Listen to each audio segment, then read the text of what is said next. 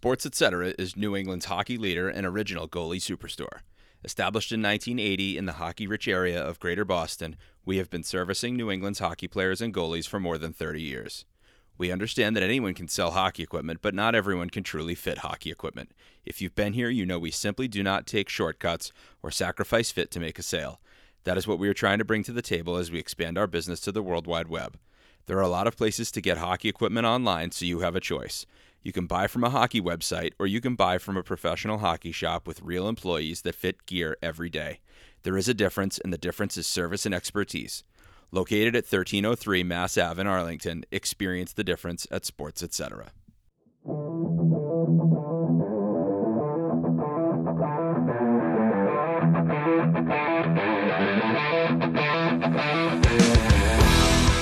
Welcome back to the My Hockey Live podcast presented by Sports Etc. in Arlington. My name is Brandon Hall, joined by Jake Levin today of the Boston Globe and My Hockey Live. Jake, welcome back.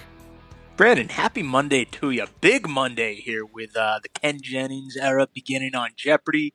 The Weakest Link is back, and of course the College Football National Championship. But more importantly, high school hockey is back kind of in full swing, I guess we could say. Parts of high school hockey anyway, right? We've had some cancellations, but what we have had for games have been interesting. It's a little bit of a different format this year. Explain what you've seen. You've seen a couple of games in the last week. What is it that you've seen out on the ice that's been the same or different? So I've been to 4 games thus far this season, 4 different leagues, 3 boys games, 1 girls game. So I've seen lots of different, pedigrees of programs, you could say.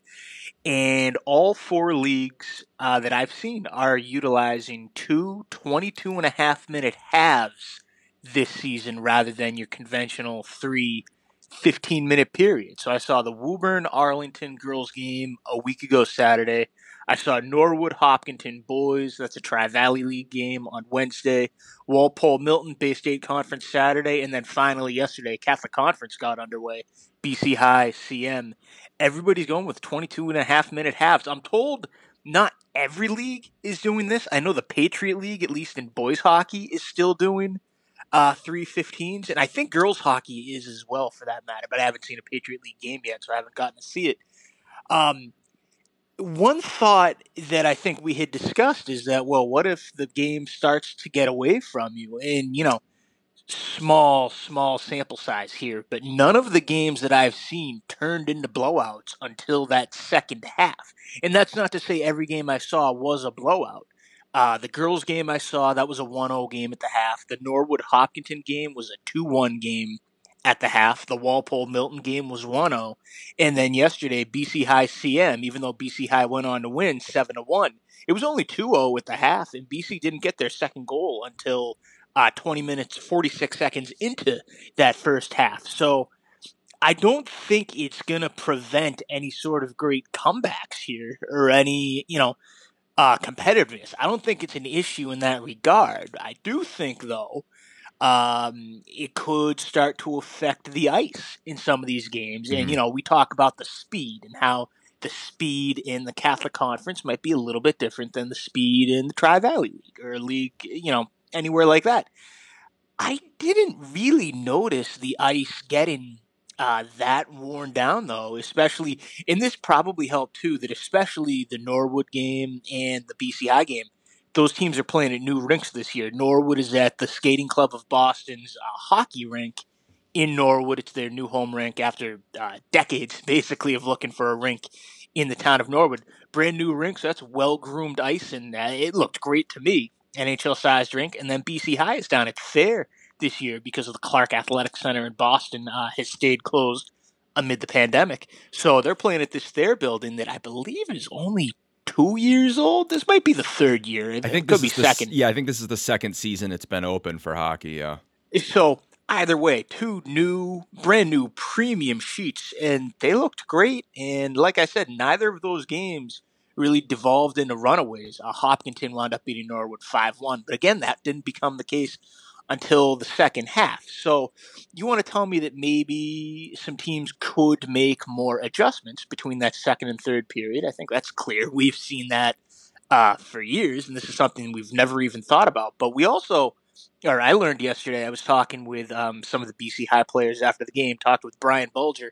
He's a senior there now, and he said they've been doing the same thing in the half season, the junior half season formats that they play prior to the start of the high school season. So the players are kind of used to it now in that regard, assuming they've been playing since August or September, I guess, with these new rules. I can't imagine this is going to hang over in future seasons that are pandemic free. But for now, this looks to be the way most leagues are going. And of course, because there's no postseason, it's not like we're going to have, I don't think we can criticize anybody for having different sets of rules between the leagues when, pretty much everything is league play. It is interesting, though, and I'm looking forward to when I finally do get to see a Patriot League hockey game and see what it looks like with those 3 15-minute periods still.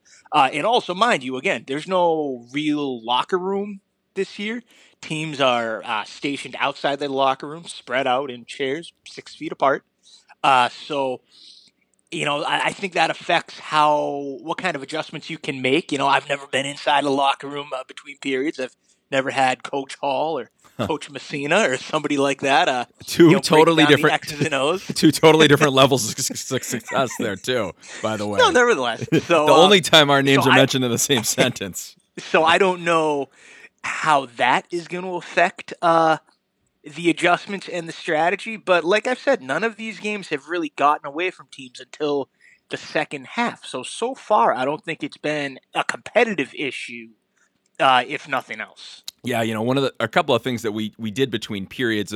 I really appreciated the break between the first and second period because it gave us an opportunity to look at what had happened, what sort of strategies the other team was running that we could make an adjustment for, that maybe our scouting didn't catch, or maybe there's something they're doing differently than they had done in the games that we had watched them or in previous games we had played against them. So it gave us an opportunity to kind of say, okay, we've got 30 minutes left of this 45-minute game. What sort of things can we do to adjust in the second period going forward? And then that break between the second and third period is when you really decide, if it's a close game, are we going to shorten our benches? Are we going to make a line change here? Or are we going to, switch a goalie out? What kinds of operational audits are we making here?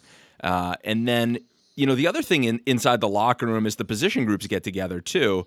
And I would imagine that that's not going to happen in this sort of format because everyone has to stay separated. Lastly, every once in a while, a colorful speech is made in the locker room, by a coach or by a captain or, a player who's looking to light a fire under someone, and those things happen behind closed doors. And that's obviously not going to happen here in this environment. There was a time where there was one team in particular that I had. I was kind of well known for, when I really lost my temper, which isn't much, and it's not like a temper, but, I'd slam my clipboard down on the ground in the locker room, and at the banquet, those kids got me the Nintendo Wii strap, a controller strap on a clipboard, so I had like a little wrist strap on my clipboard from now on. But that's an aside. Those sort of changes are going to be difficult to make, and then, like you said, the ice, I think depending upon the team, depending upon the temperature outside and inside, and the game,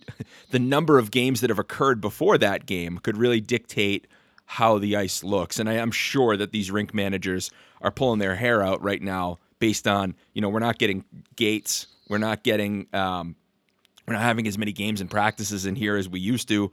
We can't get as many people on the ice. And here we are. We're not even treating the ice the way that we usually treat the ice. Conditioning it every 15 minutes of hockey. Now it's 22 and a half minutes. What sort of thing does it do to the ice long term, right? But not an ice scientist. Just play one on TV.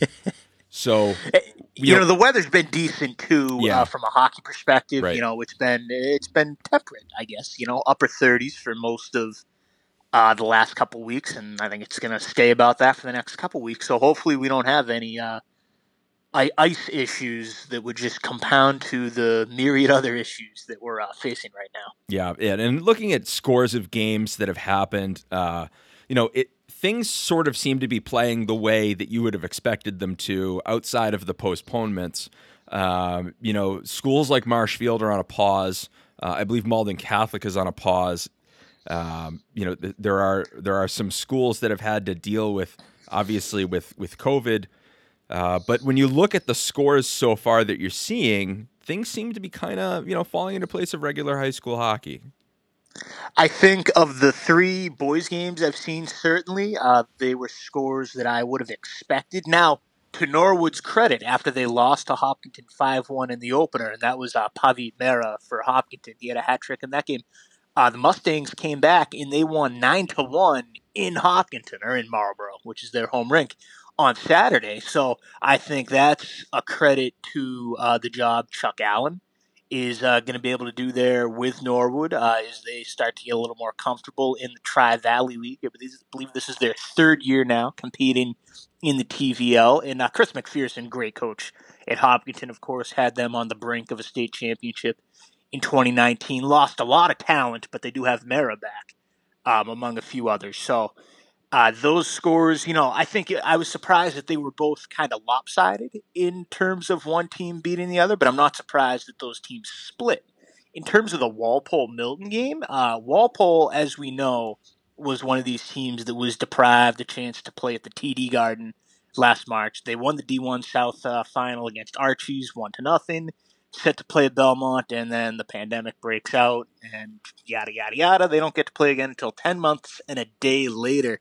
They have 18 players back, this Walpole team, and I think a lot of people, myself included, were just sort of stunned that Walpole emerged out of that D1 South bracket when you had Hingham coming back out of the Super 8. You had Falmouth looking like they were set to go on a run. You had a very good Duxbury team that was the defending state champion. And there's Walpole outlasting all of them. I know they didn't beat every single one of those teams, but it was like, all right, let's see what Walpole has here. And so unfortunately, they never got a chance to really validate the run they went on there, winning their final 6 games of last season, including 4 in the tournament. But again, with all these guys back, I think they're probably the cream of the crop in the Bay State Conference, especially when we don't know yet if Framingham is going to be able to have a season, which is really just a shame because you talk about a talented group of kids that Will Ortiz has up there in Framingham. They made one of their best runs ever, I believe, in the Super 8 last year. I think in terms of how far they made it, it was their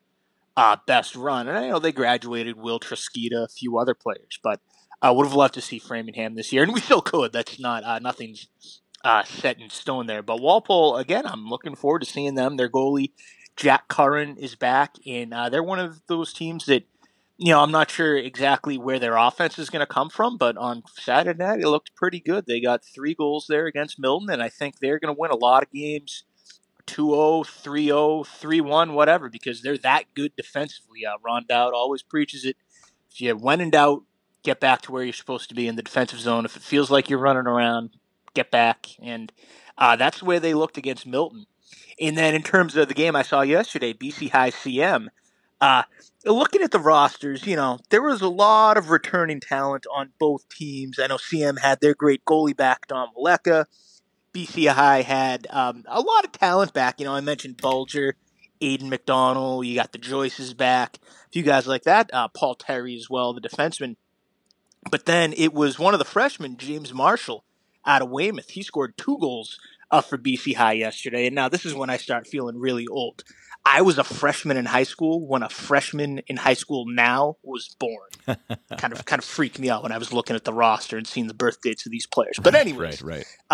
BC High, I think I expected them to win yesterday. I certainly didn't expect them to win 7-1. And John Flaherty told us after the game, you like the way the kids look in practice, but you don't know what you have until you play somebody. And, it's going to be so tough this year to project how a team would have done in the Super 8, but I think BC High clearly would have been a Super 8 team, a top 3 or 4 team in the state. And unfortunately, we're just never going to get a chance to know what their true ceiling was. But a lot of these teams, they're still playing for league titles, still have those to go for. And BC High won the Catholic Conference last year, and I think they're the team to beat again, based on what I saw yesterday. But again, I haven't seen Xaverian yet. I haven't seen St. John's Prep. I haven't seen newcomer St. John's Shrewsbury, which is now a full-time member of the Catholic Conference, and we know how good they are. Malden Catholic, there's already no easy outs in the Catholic Conference, and you had a great program like St. John Shrewsbury there with Coach Michael Mead, and it just gets even more intriguing. Now, do we know if they're doing a Catholic Conference Cup at the end of the season? So this is another one of those things that's just not uniform across leagues. You think back to the fall, and if you were following high school sports in the fall, you saw the Patriot League, the Hockomock League, the Cape and Islands League, and I think that was it. At South Shore League as well. So a lot of leagues down south did, the Hockomock Cup, if you will, or the Patriot Cup for field hockey, boys and girls soccer, things like that. You didn't see much of it up north. I didn't see a Middlesex League Cup. I didn't see a Merrimack Valley Conference Cup, Dual County League Cup, Northeastern Conference, et cetera, et cetera. I'm kind of drawing a blank on if the Catholic Conference did anything. I would certainly hope so because that would be an awesome tournament. Right. But as of now, I don't know. I think they are. I believe I read that when I was looking at his variant schedule. But, a lot of it's going to come down to how many games these teams can get in prior to that. Because even though BC High and CM were able to play yesterday, I know a few other schools within the league have already had to go on shutdown. And schools not just in the Catholic Conference. Look at the Patriot League right now. Hingham, Silver Lake, Whitman-Hanson, Marshfield, they're all on pause. Down on the Cape and Islands, Barnstable, Falmouth are on pause. I believe Sandwich is on pause. I think maybe every league or every team in the Cape right now is on pause, and they're going to start up later this week. So it's one of those things, kind of like the college football playoff. You remember all that controversy with Ohio State? Oh, they only played 5 games. How can they be in the Big Ten conference championship? I wonder if we're going to see, if some of these teams are only able to play 5 or 6 games and some others are able to play, 8 or 9. I wonder if they're even going to bother with a league tournament. I hope they do. I hope everybody has a league tournament as long as it's safe to do so. Of course. Now, you have to throw that caveat in. Right. Now, look, Dabo Sweeney is still trying to figure out how Ohio State is in the national championship tonight against Alabama. That's a whole other story for another day. I do want to take a look at the Patriot League and some surprise. We had earlier in our episode last week, we kind of did a little bit of a preview and some interesting games we thought we'd see. But to start, Duxbury is 0-2-1 to start here as they've faced sort of what I guess would be considered the brass of the Patriot League thus far, having still avoided playing Marshfield or Hingham yet. They've lost 5-2 and 5-1 against Hanover and a 4-4 tie against Plymouth North. And their next game should have been scheduled for. Well, let's see. They've moved a lot of things around. They were supposed to play Whitman-Hanson on the 9th. That ended up being a Hanover game. And then they were supposed to play Hingham on the 13th. Now that is a Plymouth South game. And that was that 5:30 game against Hingham was originally going to be a My Hockey Live game, I believe. Yep, it was. And, those 2 losses to Hanover, as well as I know, as well as hopefully everybody else knows by now, that Hanover is probably the best non-Division I team in the South section. I mean, I'll throw Canton some love as well. It's them too. In any given year, Canton and Hanover are as good as certainly most of the public schools in Division I that are kind of on that Super 8 line, because in any given year, and this isn't every year, but in most years, those schools have enough depth to be able to skate with your Hinghams, your Duxburys, your Marshfields. Hanover's beaten Duxbury, I believe, 3 of the last 4 years now. It could even be more than that. And Hanover, they were another one of these teams, unfortunately, didn't get to play at the Garden last year. Manning Morris and Nate Delpreet, they're both back. Manning Morris is already well north of 100 points. Delpreet was over 90 last I checked via Jim Clark, so I'll take that as gold. And, I don't know if he's over 100 through 3 games yet, but he's going to get close. So Hanover, and this is, again, one of the things with this year, I was hoping we could finally see Hanover Hingham, and, maybe with all these cancellations and the shuffling, we'll finally get to see it. But I'm not surprised that Hanover is off to the start that they are, and obviously the great coaching staff there as well. You can't overlook the coaching staff when a program is this consistent with Johnny Abbott and Danny Daly and Jeff Ray there. So, yeah, the Hanover start doesn't really surprise me, and I know Duxbury, their team, I think they tend to start a little slow usually, see what they have, and then they tend to get hot down the stretch. They usually play well in Falmouth down at the Buddy Ferreira Classic, and then if it's like 2019, you ride the hot goaltender Steve Pisani, you can find yourself a Division One state championship out of it. It's just another one of those things this year. I'm already angry we're not going to have a Buddy Ferreira Classic, but no, I'm not really surprised by Hanover's success to start the season when you have two seasoned pros like Morris and Delpreet leading the charge. But you know what? There's probably even more guys on that team I'm just drawing a blank on right now. Yeah, and to look at a team like Pope Francis that came out east, I suppose you would call it. They had a game against Bridgewater Raynham, certainly not a traditional opponent. They drove from where they are, way out west in Springfield, all the way out to Bridgewater. They had a 7-0 win over Bridgewater Raynham. Pope Francis, doesn't matter who they're playing, where they're playing, they're still rolling. So I was told that Pope Francis tried to get in the Catholic Conference for this year, just 1 year only reunion or union, I guess it would make sense, and they were turned down. So they're really scrapping together. They've been able to play some Catholic Central opponents, Austin Prep, St. Mary's Lynn. I think they have Bishop Fenwick on their schedule, some schools like that. But then they're also playing these schools in leagues that are very tiny anyways, like Bridgewater Raynham in the SEC. There's only 3 hockey-playing schools in the SEC right now, BR, Dartmouth. That was actually a game I was supposed to cover Saturday, was BR Dartmouth.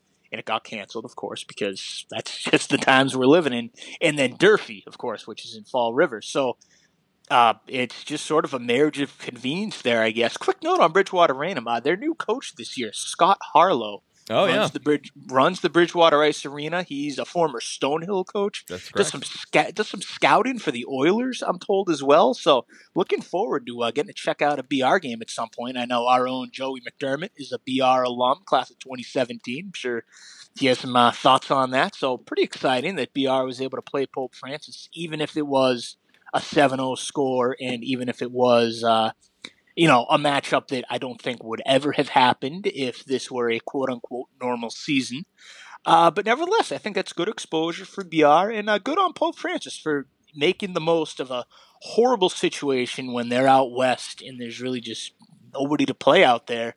And they're able to come east, and they're making it work, as you knew they would with Coach Brian Foley, one of the best in the business. Yeah, they got 3 real long road trips in their first 4 games. They had Bridgewater Ice Arena against Bridgewater Raynham. Then they've got on Wednesday night, they're coming to the Canton Sportsplex to play Archbishop Williams. That's a 7 p.m. start, so I would imagine they're leaving school at 3 o'clock to get there on time, and they get home around midnight, I'm sure. And then they're home against Austin Prep, which is a long ride for Austin Prep, but then right back at it on the quote unquote East Coast. They're playing Bishop Fien at the New England Sports Village in North Attleboro. So a couple of real long rides there for them. Yep, Fien. That's another thing that's sort of gone under the radar this year is that Bishop Fien and Bishop Stang are both now full members of the Catholic Central. So they're playing, along with Archie's, which is sort of down south or in the south section. They're in the same league now with your St. Mary's, your Austin Preps, Bishop Fenwick's, Arlington Catholics. So Fien and Stang, 2 very good lower division programs. Stang almost always seems to be in that D3 South semifinal before they run into Hanover. And Fien, they went all the way to the D2 South final last year before they fell to Canton. So exciting to see what those programs can do now with a new opportunity, getting to play some higher quality competition after the EAC folded. And that's sort of been a long time coming. Coyle and Cassidy and Taunton closed. Somerset Berkeley, which had been in the EAC, they went to the South Coast Conference. Martha's Vineyard jumped out a few years prior to join that new Cape and Islands League. And I guess if you go all the way back, the EAC was sort of made up of schools that went on to form the South Coast Conference and even the Mayflower in some cases. So it's like the Southwest Conference in college football is now just a memory. It's unfortunate there on that. You hate to see the schools that fold or that lose programs. Stoughton Brockton comes to mind, right? You think about, Dan Mark at Stoughton has been there forever, and real institution really in the coaches association, Yeah. and then and having Brockton, be sort of a power of the Big Three for as long as they were in hockey, to have that now be a co-op. At least they're able to keep those schools involved. It's a huge win there. It's better than nothing for sure. And I right. know Stoughton, the Stoughton Brockton Co-op, I believe last season played what would have been an SEC type of schedule, even though they were an independent. This year they're playing a Hockomock League schedule, so they're playing against your Cantons, North Attleboro, Foxborough, schools like that in the Hockomock lower division, Davenport. And I don't mean lower division in terms of competition. I mean enrollment-wise, of course, Davenport. So any games on the horizon that we're looking forward to this week, Jake? So we're hoping to get out to the Canton Ice House and see Xaverian open up against BC High on Wednesday. That game will be on My Hockey Live. I know we were supposed to have Hingham Duxbury up at Pilgrim. That would have been very exciting. I know Lowell, but unfortunately that's been postponed. Also on Wednesday, we've got a Lowell game. We're taking our talents up to Saugus. We're going to see Lowell Haverhill on My Hockey Live for you MVC fans. And coming up on Saturday, got a big slate. Again, this is all subject to change. I hate to keep mentioning that with the times we're living in here, but we've got the Warriors for Warriors, Patriots for Patriots game between Concord Carlisle and Lincoln Sudbury. That game is going to be on MHL. That's at 3 o'clock on Saturday. Got Waltham, Newton South. That's going to be on My Hockey Live from John Ryan Arena. They're in Watertown. That's at 12:20. And our schedule still says Quincy at Hingham, but I'm not sure if Hingham's going to be clear of that quarantine by then quite yet. So check back on that. Just keep checking the schedule. That's my advice for everybody out there. Stay vigilant on social media because these things are changing by the second, really, and new matchups are being formed. Some non-league matchups, even that we didn't think we were going to get to see, starting to come into the picture with all these cancellations. So it's just it's one of those things. We're not even doing our games to watch feature in the Globe every week because, if you publish that on Monday and you have a game to watch on Saturday, it could have gone through 3 or 4 different iterations by the time it finally gets played or canceled. Yeah, 2 that I'm looking forward to on Saturday, should they happen, would be Braintree Weymouth and then moving a little further down the South Shore, Hanover versus Marshfield. But we'll see should those 2 matchups actually occur. Jake, I'd be remiss if I didn't say we open up with the NHL this week. Really looking forward to seeing what the new look Bruins look like under brand new captain Patrice Bergeron. I'm not sure if you saw the video the Bruins put out when they announced Bergeron's new captainship, but they originally posted a video where they get everybody in the locker room together and Butch Cassidy's in there and you've got Neely and Sweeney are down there and they've got a jersey in their hand and so we got a big announcement on the new captain. We're really excited. This player has really grown through his time here and had such an impact on us and meant so much to the city. Congratulations, Brad Marchand. And he gets up and they give him a 63 jersey with a C on it. And everybody in the room was in on it except for Bergeron and handled it like a pro, of course. And then Marchand gets up and says, "No, guys, this isn't for me. Bergie, come on up. You're the real captain. Congratulations." Bergeron gets up and is a class act about the whole thing. Too good. Yeah, Too good. yeah. Bergeron was drafted 18 years ago. It's crazy, right? Why? And even Marchand was drafted 15 years ago at this point, and Krejci 17. So it really, Bergeron was the no-brainer choice, of course, but I don't think you could have gone wrong with any of those 3 guys. Yeah, it's funny. On my Facebook memories, a picture popped up. I had won tickets. Nesson has season tickets right behind the Bruins bench. They have 4 great seats. And I had won them in an auction, and we ended up on TV for most of the game, just because of where we were sitting. But that picture popped up on Facebook this morning, and on the bench, I'm looking at the players and coaches on the bench. The only person remaining on that bench from the shot that I had is David Krejci. Wow. That was 9 years ago, so in 2011 when we had 2012 we had those tickets. But really interesting, the transformation. The bus keeps moving, right? We'll see how this season plays out for the Bruins. It's, if the NBA is any indicator, because they're playing a similar style to the NHL and that they're playing in these home venues with no fans except in Florida, because, well, Florida, I'm a little scared Will you of be able how to tell stop when and you go. will you be able to tell if the Panthers have no fans or had fans though? Oh, I love those releases that are like, oh, the Panthers are going to let in 25% of the fans. So the Panthers are going to have a regular home game. It'll feel like 2015 at a Florida game, right? But no, seriously, and this is one thing I don't understand with the NBA here. How can Jason Tatum be deemed a close contact of Robert Williams, but Jaylen Brown can't be if they were all on the floor or on the bench at the same time? And then after all that, it's the Heat who don't have enough players to play what would have been the game on Sunday.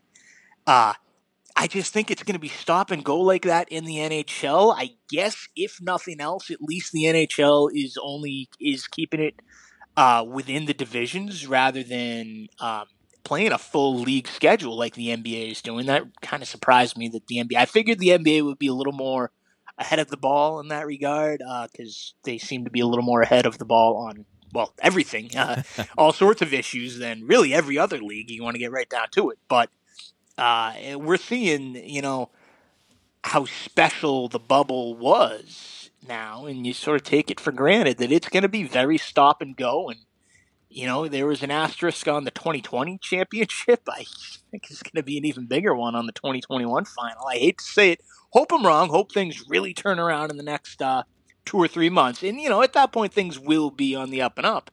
But what's that going to do to the product in the regular season? And is that going to mean any unworthy teams are getting in? And I'm talking both NBA and NHL here. But from NHL's perspective, like we've said with the high school game, something's better than nothing. I'm very excited for Thursday night and the Bees. Yeah, and I think one thing that the NHL has over the NBA is the taxi squad, because Yep. there is no G League going right now, so there's no sort of ability to pull guys up and have them at the ready, where the NHL does have that crew sort of waiting in the wings if there's an outbreak, right? So if the NFL is any indicator, player safety is certainly not at the forefront of this thinking. It's more of the almighty dollar. So we will leave it there. Yep. Jake, thank you so much for coming on. My Hockey Live with a slew of broadcasts this week. Again, check the website, myhockeylive.com, for the most up-to-date schedules and scores. Of course, with cancellations coming here, there, and everywhere, you want to make sure you check out the website before, heading over to your local rink, I suppose. All right, Brandon. Sounds good. All right. Thanks for having me. Thanks for coming on, and we will see you next week. Go hockey.